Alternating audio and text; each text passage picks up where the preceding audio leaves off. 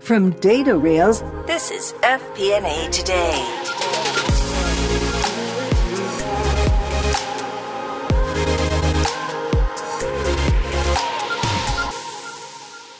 Hello, everyone. Welcome to FP&A Today. I am your host, Paul Barnhurst, aka the FP&A Guy, and you are listening to FP&A Today. FP&A Today is brought to you by Data Rails, financial planning and analysis platform for Excel users. Every week, we welcome a leader from the world of financial planning and analysis and discuss some of the biggest stories and challenges in the world of FP&A. We will provide you with actionable advice about financial planning and analysis today. This is going to be your go-to resource for everything FP&A. I am thrilled to welcome today's guest on the show, Cole Dixon. Cole, welcome to the show. Hey, Paul. It's great to be here. Good. Well, glad. We're really excited to chat with you. So a little bit about Cole. Cole is from Salt Lake City, born and raised. So him and I have a little bit in common there, as we were both born and raised in Salt Lake City. He earned his bachelor's degree at Westminster College and an MBA from the University of Utah. And kind of interesting fact, we'll share one here now, and he'll get to tell us another one later. He's a 4-year student athlete in golf there at Westminster, and he's worked in FP&A for the last 8 years, and he's currently the director of FP&A for Cotopaxi. And I'm really excited about that. I'm a huge fan of Cotopaxi, but I'll let him, as we get in the podcast, tell us a little bit more about the company. But maybe if you could just go ahead and share a little bit more about your background and how you ended up in FP&A. Absolutely. Yeah, as you mentioned, Paul, I'm local, born in Salt Lake, and always stayed around. I fell in love with the surrounding valley and the proximity to outdoor recreation. That's really why I've stayed here. From an early age, my parents have really prioritized instilling that sense of adventure for me. So exploring and getting out, I think that includes, multiple week transits on a sailboat from the Pacific Northwest up to Alaska. Got the chance to sail in the Aegean Sea along that coast of Greece. Looking back on that now, it's really helped shape me as an individual. I've got my own little family, and I'm really incredibly grateful for that dedication that they really instilled this sense of adventure in me. My family's been active in scouting. I grew up skiing, golfing, biking, really taking advantage of the world-class slopes, as we have here locally. In, college, I went to Westminster. I was a business major. And at the time, sophomore age, I wasn't even fully aware of the FP&A field. I was, heavily involved looking at a CFA, personal finance classes, entrepreneurship, insurance even caught my eye. So, trying to figure out what I was doing still. And, in order to graduate with my Bachelor of Arts in finance from Westminster, I was required to get an internship and was lucky enough to have a connection up at Skullcandy at the time. So really one of the most exciting companies around, fun products, actually wearing some Skullcandies right now. Republic at the time, interesting enough, had the highest short ratio in the NASDAQ for a moment there, north of 50% or so. Revenue of around 300 million. Just a really fun brand to work for. Had some of the biggest names in, both music and sports that we got to see on our roster. So had an amazing time up there, right? Got to experience what a public company was like. Got, all accounting roles, starting in AR mostly, but was able to navigate that into a 6-year career at Skullcandy, focusing on FP&A, and found a true mentor there in Jason Hodel, who helped me fall in love with corporate finance, the operational side of the business, and how, as an FP&A individual, we can make an impact on the financial health of an organization. So, after about 6 years at Skullcandy, I decided to take on a new challenge, which was helping a small organization, less well-known, Cotopaxi. So about 3 years ago, not quite 3, but I joined Cotopaxi in October of 2019. Great. Well, no, I appreciate the background. And when you mentioned the sports in the Valley here and also mentioned Greece, funny enough, I got to do a trip to Greece and did whitewater rafting in Greece and got to kayak in the Adriatic Sea. So I can relate to some of the things you were mentioning there, some of my adventures. This was a grad school transitioning economies in Eastern Europe. Did a course over there for about 10 days. And so it was a great experience. So yeah, I agree with you. You can't beat the outdoors here. It's a great place if you love the mountains and, for those who, do a lot of skiing and just hiking and all those type of things, it's a great place to be.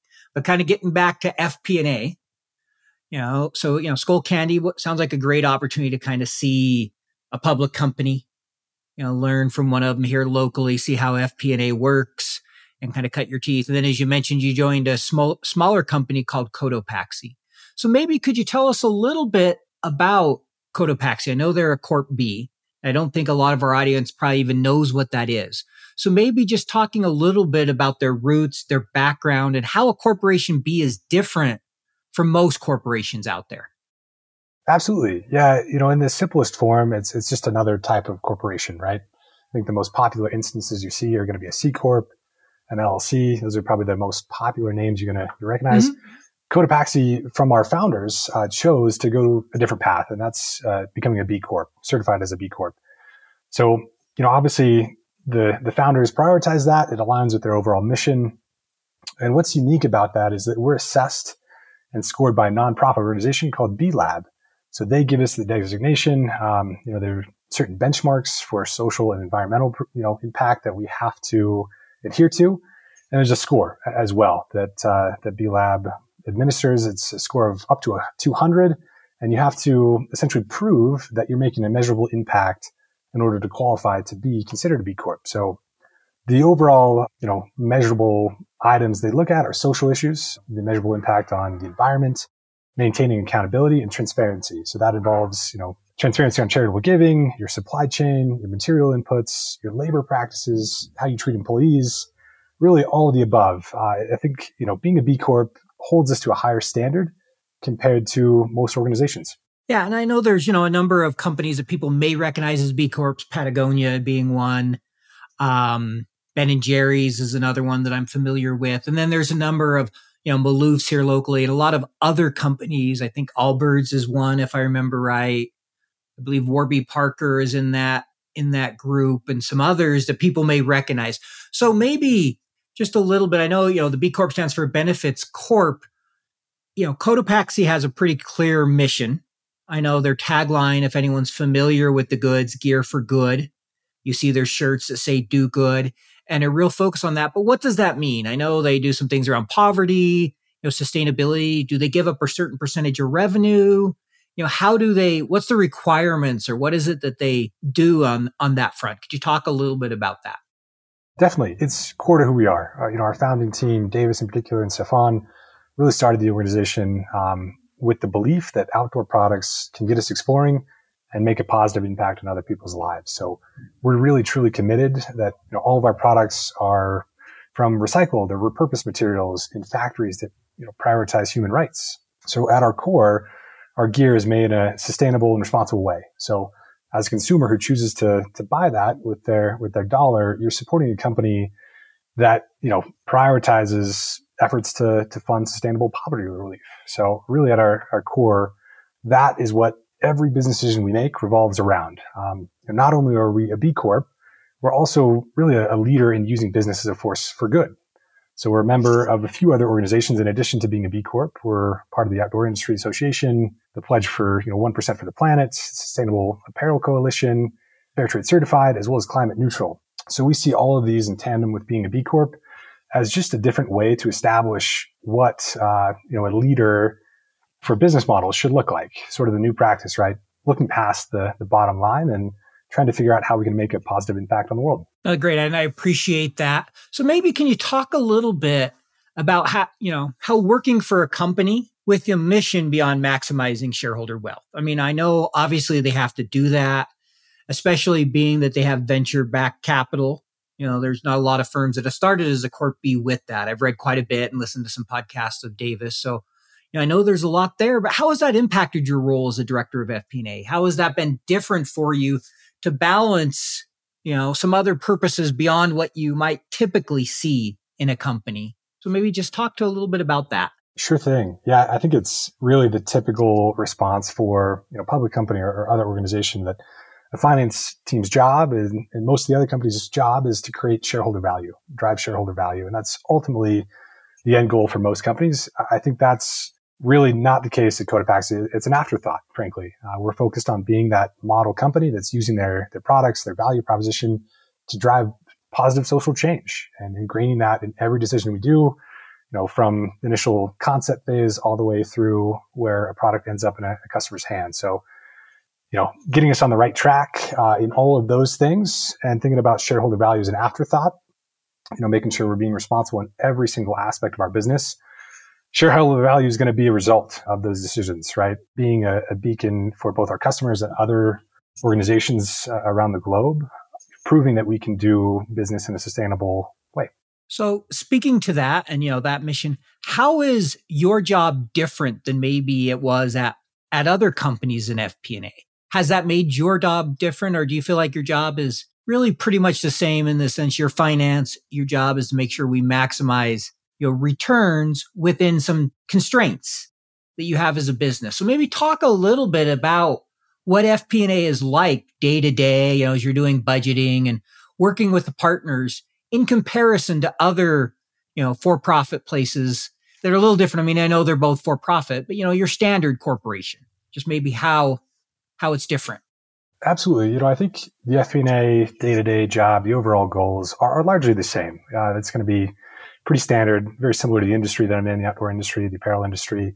So I think what's different about Cotopaxi is that we do ingrain, our foundation, our giving, our efforts to alleviate extreme poverty. That impacts just about everything we do. So it's not only a line on our P&L, but it impacts the way we market, the way we create products, how we, which companies we choose to do business with, which customers we choose, et cetera. So, more specifically on that 1%, we're dedicated, 1% or more of our revenue goes to our Cotopaxi Foundation. From there, it's distributed in the forms of grant to humanitarian organizations. That includes, some big names, the International Rescue Committee, the IRC, Mercy Corps, United to Beat Malaria. Those are a few biggest partners. And in general, right, I think it's not something you typically see on a company's financials. Last year alone, in 2021, we gave away almost $1.2 million, including mass donations, which, frankly, blows us away in terms of the number of people we're able to impact. It's about 1.3 million across the globe. And about 2% of total revenue was dedicated to help alleviate poverty. So from an FP&A standpoint, right, it's not just another line item you have to budget for. It's more comprehensive than that, right? It truly goes into every day-to-day decision is trying to align with our overall objective.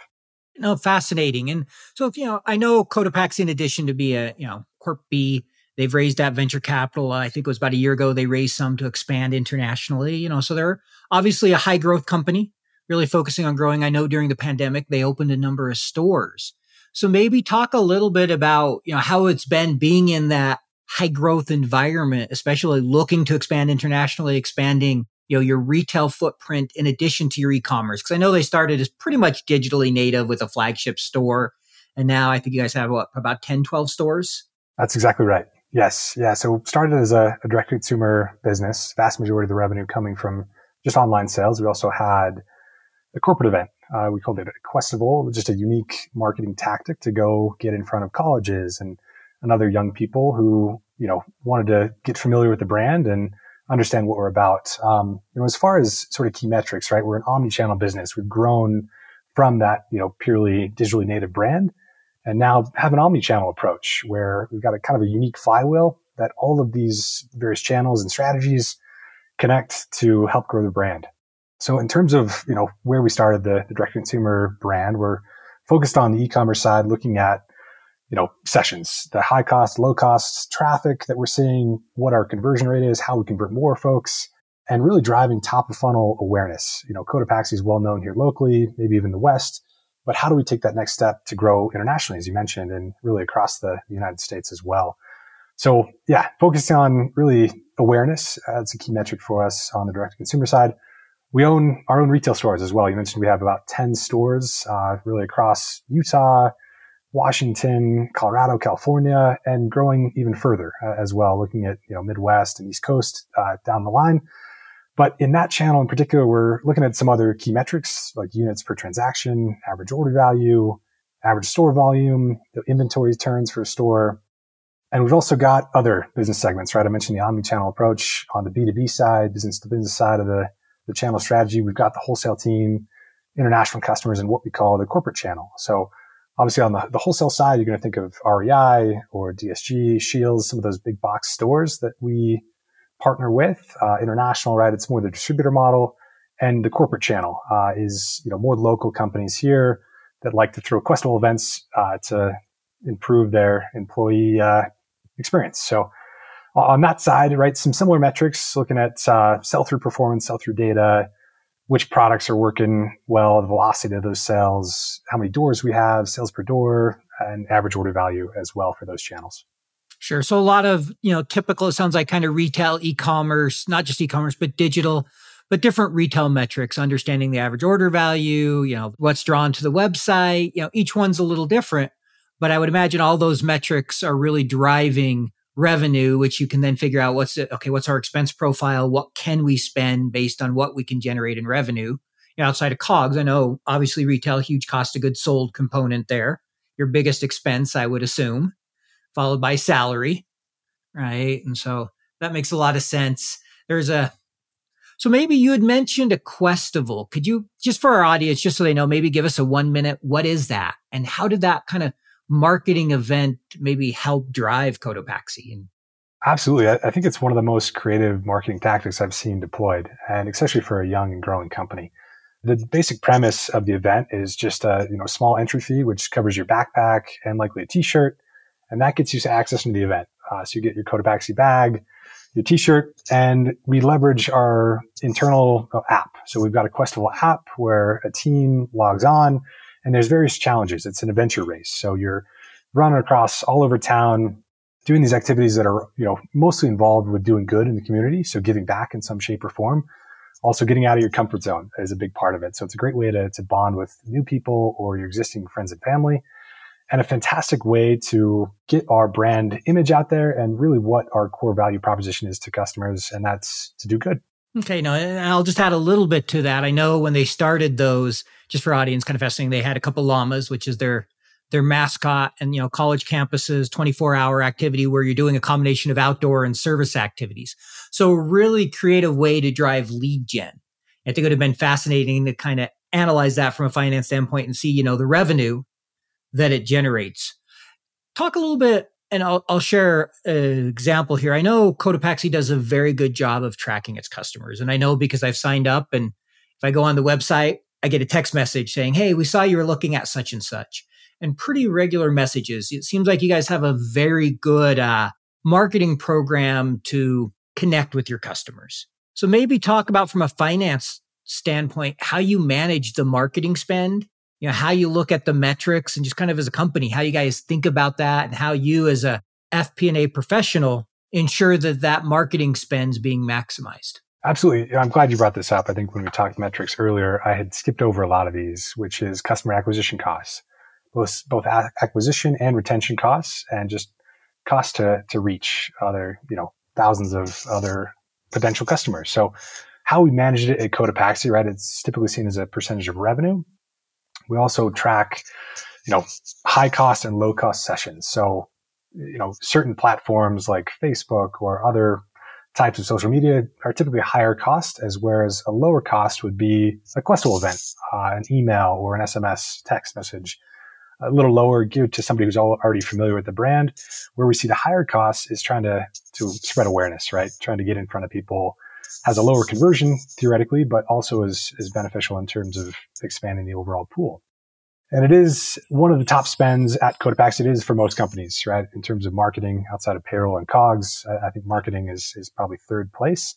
And something we monitor, flex up or down significantly. Obviously, as we're a growing brand, it's been a massive investment for this year on the customer acquisition side, driving top of funnel growth in order to, obviously drive the order count as well. Question for you. What advice would you offer to, our audience and people about, partnering with marketing? Because I know often, finance and marketing can get at heads, because marketing, it's very hard to attribute that, that dollar that was spent actually generated a return. Where did it come from, right? Because you're omni-channel and doing a lot of different marketing. So what advice would you offer to people in FP&A about, one, thinking about how you can track things, and partner with marketing so you don't run into those kind of loggerhead issues of budget and overspend, and, the challenges and just the difference of how marketing thinks about things and how, finance thinks about things? Yeah, absolutely. I think on the finance side, it's incredibly easy to get into that scorekeeping mentality. Month to month, we missed our EBITDA target, we beat the EBITDA target, and influencing your reaction based on that. I think what's worked best for me in partnering with the marketing team is to see a little bit of a broader horizon, in particular for a brand that's trying to grow our awareness. We're not going to see these investments pay off in the next 3 to 6 months. It might be 12 to 18 months. So, on the first side of that, right, I think understanding, the bookings, the traffic they're driving, the overall, way they're growing the business in terms of total sessions or traffic is incredibly important. And there's value to add to that, right? Even though it didn't actually turn into a transaction, getting in front of people is incredibly important. So I think the best way I've seen partnering with marketing, to reiterate, is not necessarily focusing on short-term or past results and having a longer-term horizon for your expectations. That makes a lot of sense. I can see that long-term horizon and working with them to understand the long-term benefits. We will be right back. You know what it is like. 13 different spreadsheets emailed out to 23 different budget holders. Multiple iterations, version control, errors, back and forth updates.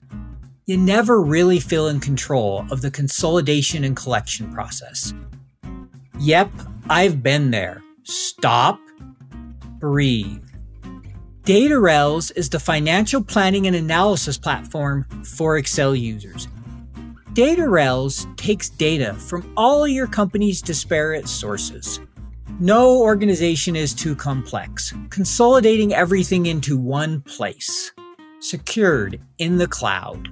Now all your data finally talking to each other. Everything is automated back into your report in Excel. Cash flow, FX conversion, intercompany transactions, now automated and up to date. Drill down and variance analysis in seconds. Don't replace Excel, embrace Excel. Turn your Excel into a lean, mean FP&A machine. Find out more at www.datarels.com. And now let's get back to our episode. Another question here that I want to get your thoughts on is, I know you've been with Cotopaxi for a few years, so you were there during the pandemic. And I know, every company experienced the pandemic differently. But maybe could you talk a little bit of, working for a small kind of startup retail environment where all of a sudden everything was shut down? How, as an FP&A person, you managed through that, what that was like? Maybe just take us a little bit through that experience and how you guys experienced. I know like Amazon, there was explosion of growth. I know, there's probably a mix for you guys. And I think you had some stores and warehouse, and you also had your e-commerce channel. So maybe just talk a little bit about that. Yeah, absolutely. So, obviously joined Cotopaxi in October of 19. So it was about 6 months in when this all hit, and it was a challenge. I think scenario analysis is an understatement. Just iterating over and over again to really make sure that we're not making a drastic decision that's going to, inhibit future growth. So a lot of tough challenges. I think seeing our retail stores completely shut down, that was one of the hardest things we had to do. Obviously, if the stores are not open, we can't employ those individuals who we call our retail guides, who manage our stores.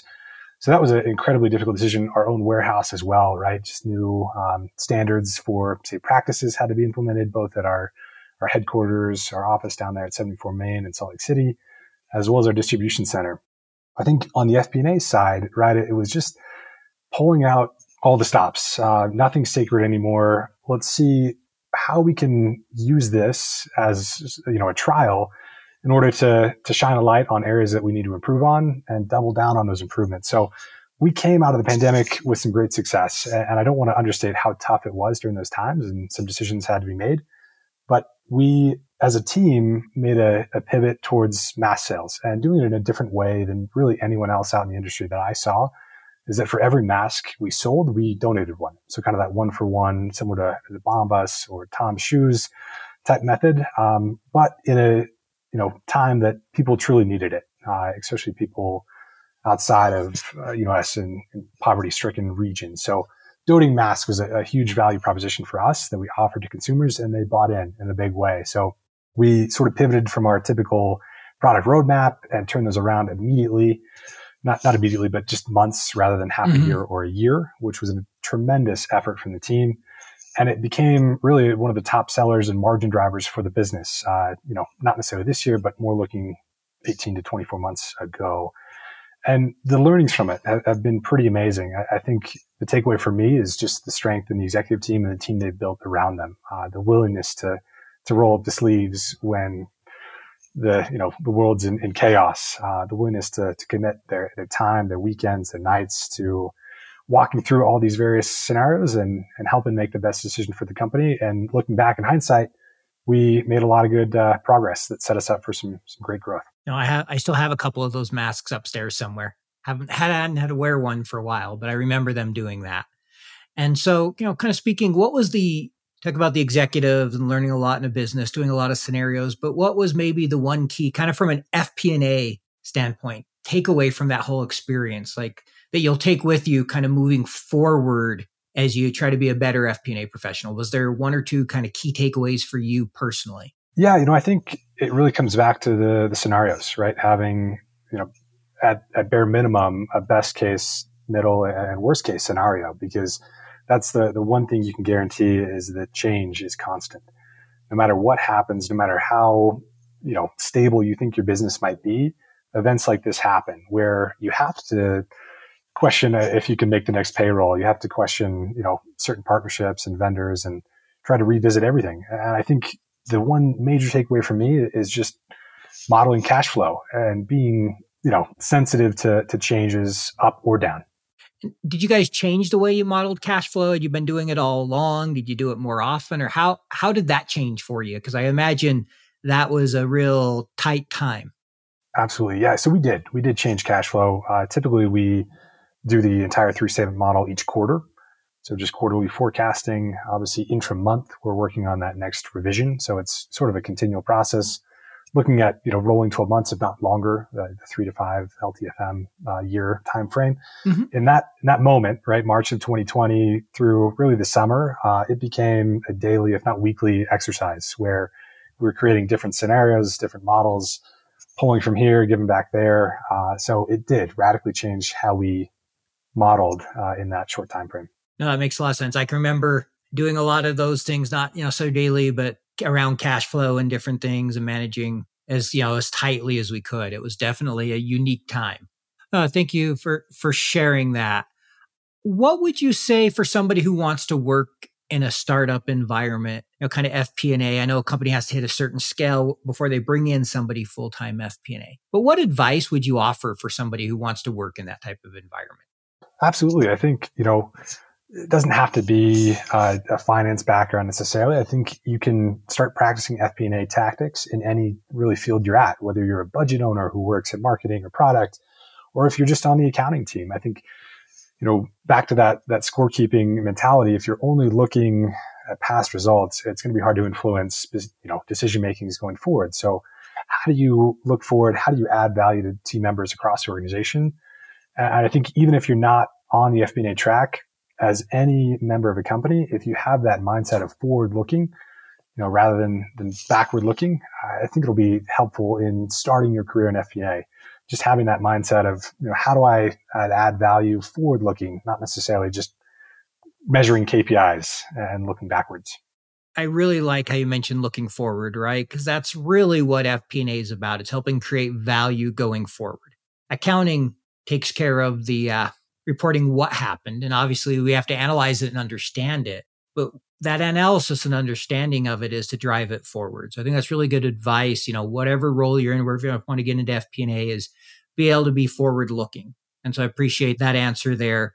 So, question for you here, as you look back, at your career now, is there one accomplishment that you're most proud of? So if I had you in a job interview and I asked you that question, what would be the answer you'd give me? Yeah, I would say a lot to be proud of. I think one pivotal moment for me in my career was at Skullcandy. I'd sort of reached my point in my FP&A career where I was leading a team and had seen some dramatic changes happen, right? The sale of a company called Astra Gaming, obviously the leveraged buyout, was a public company and gotten taken off the market by a private equity firm. So a lot of transition. And in that moment, a lot of testing, right? A lot of cost-cutting exercise, optimization, right? That all businesses need, right? Focusing on gross margin in particular. In that moment, I was sort of a senior analyst, manager of FP&A, had a team of two is all, a director of FP&A above me and the CFO.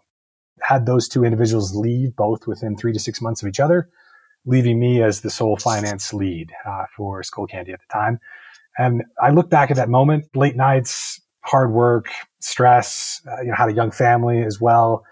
And in the moment, I think it felt like I was going through fire. I look back at it now, thinking about that was a pivotal moment for me to prove out that I love FP&A work. I love corporate finance. And, I think the impact you can have in this role is so amazing. And part of the function I love the most, right, is your ability to be important to the company, have your hands in all decision-making processes, and truly add value to those respective team members.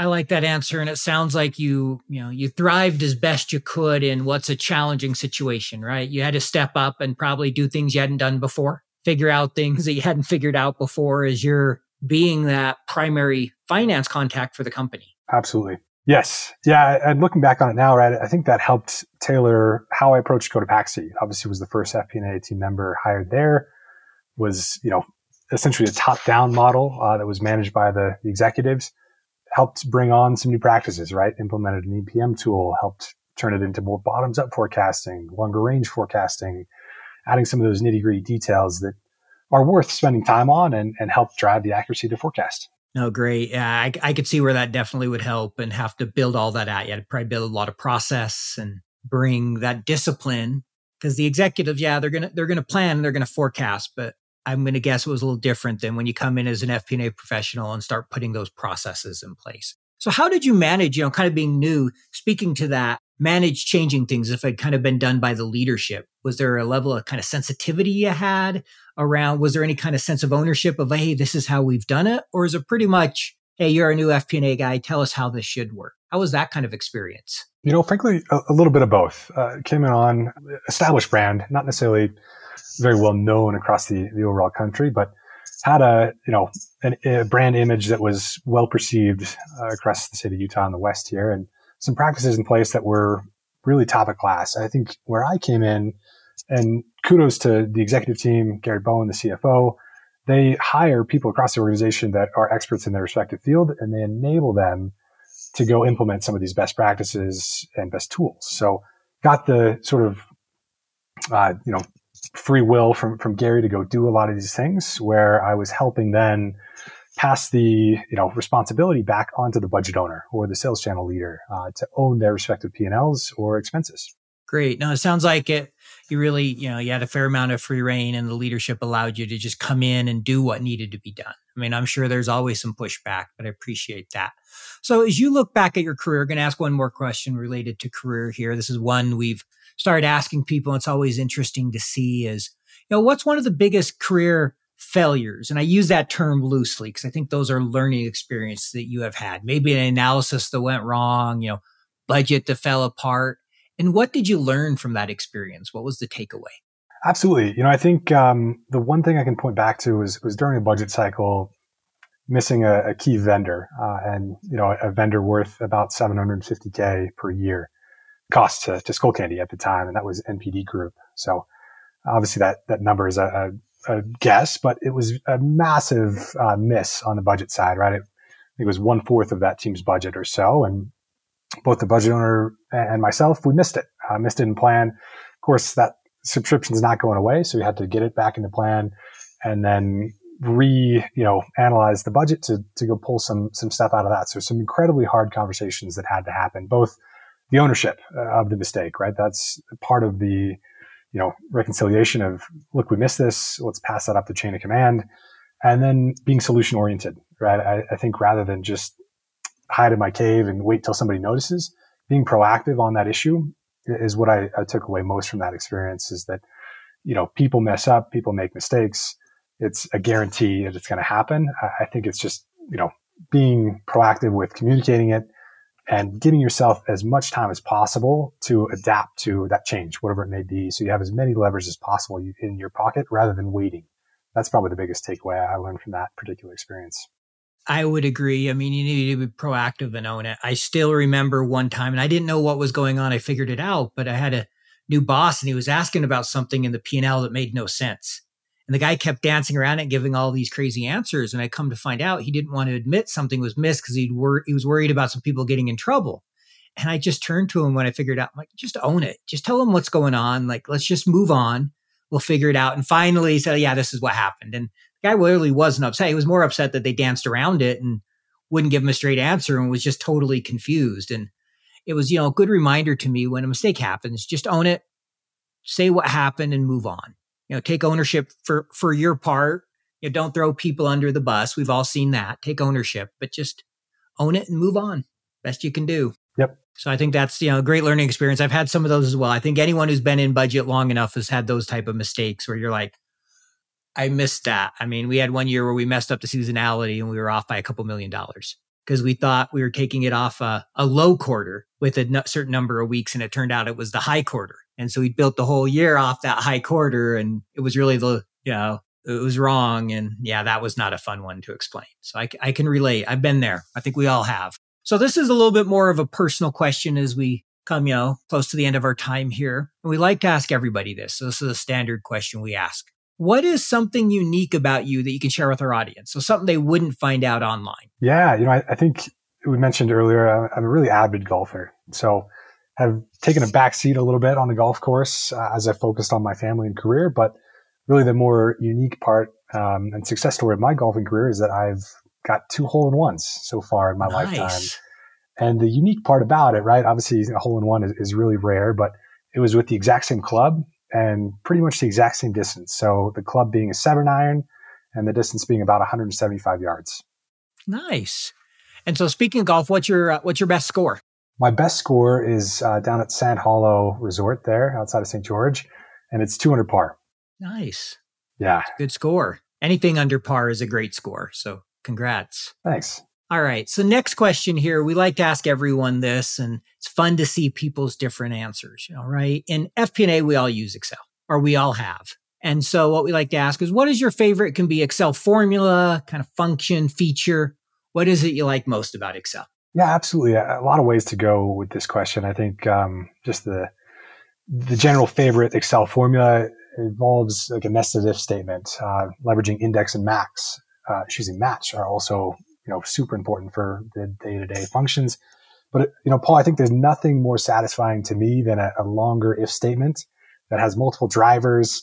And you hit enter and it works exactly as you expect. I think a good example for Cotopaxi is our retail stores. So the retail rent has so many different variations. It can be percentage of revenue. It can be a base.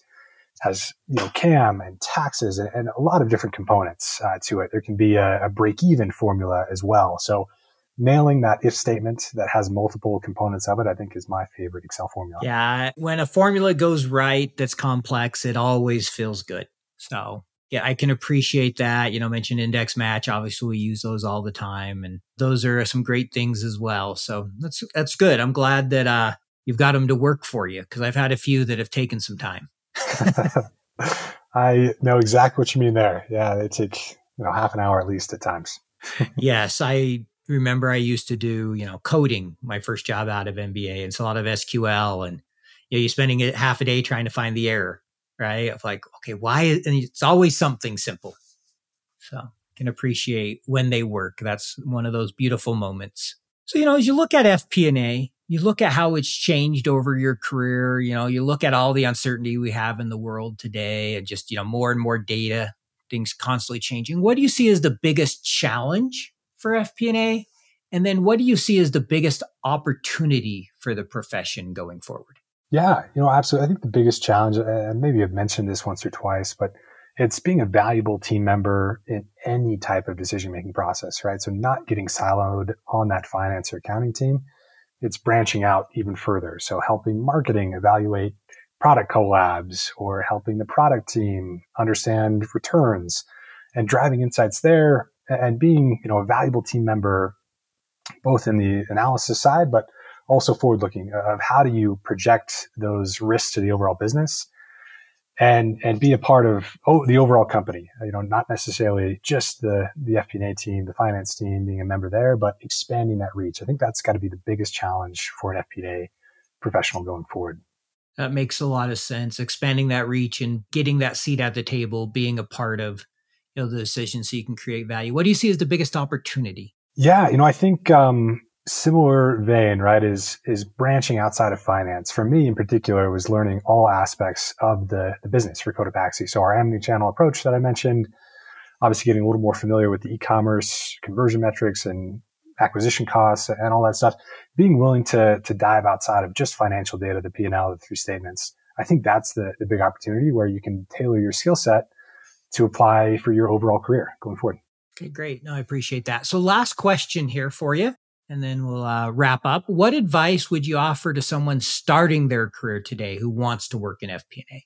Yeah, absolutely. I think, just being willing to reach out and have that FP&A mindset. So even if you're on an accounting team or just a, finance role, being, willing to have that forward-looking mindset, that growth mindset, understanding the challenges in FP&A team, right, is we're trying to project cash in a forward-looking basis and risks to the business. You can take that approach in really any role you're at today and start to branch out to folks in the company who you see have influence on that and have key, metrics they're tracking, and try to understand those the best you can. So that's overall my advice for somebody who wants to work in FP&A. You're not going to necessarily get an FP&A role out of the chute. It could be a basic AR, AP, analyst level role. But I think having that mindset, showing that you have the broader, horizon, that mindset is going to help you get a career in FP&A. That makes a lot of sense. And I agree. A lot of people may not start their career in FP&A. You may start out, like I said, AR or other areas of the business within finance and work your way up and learn the ropes. So having that right mindset to help you learn, I think, is critical. Well, Cole, we appreciate having you on the show today. We appreciate learning a little bit more about Cotopaxi and some of your experience in the outdoor retail industry and working for, a B certified corporation. I think you're the first one we've had on in the outdoor, that primarily has been in the outdoor industry and also has worked for Corp B. So we appreciate you sharing a little bit of that experience. And thanks again for being on the show. Thank you, Paul. I really enjoyed it.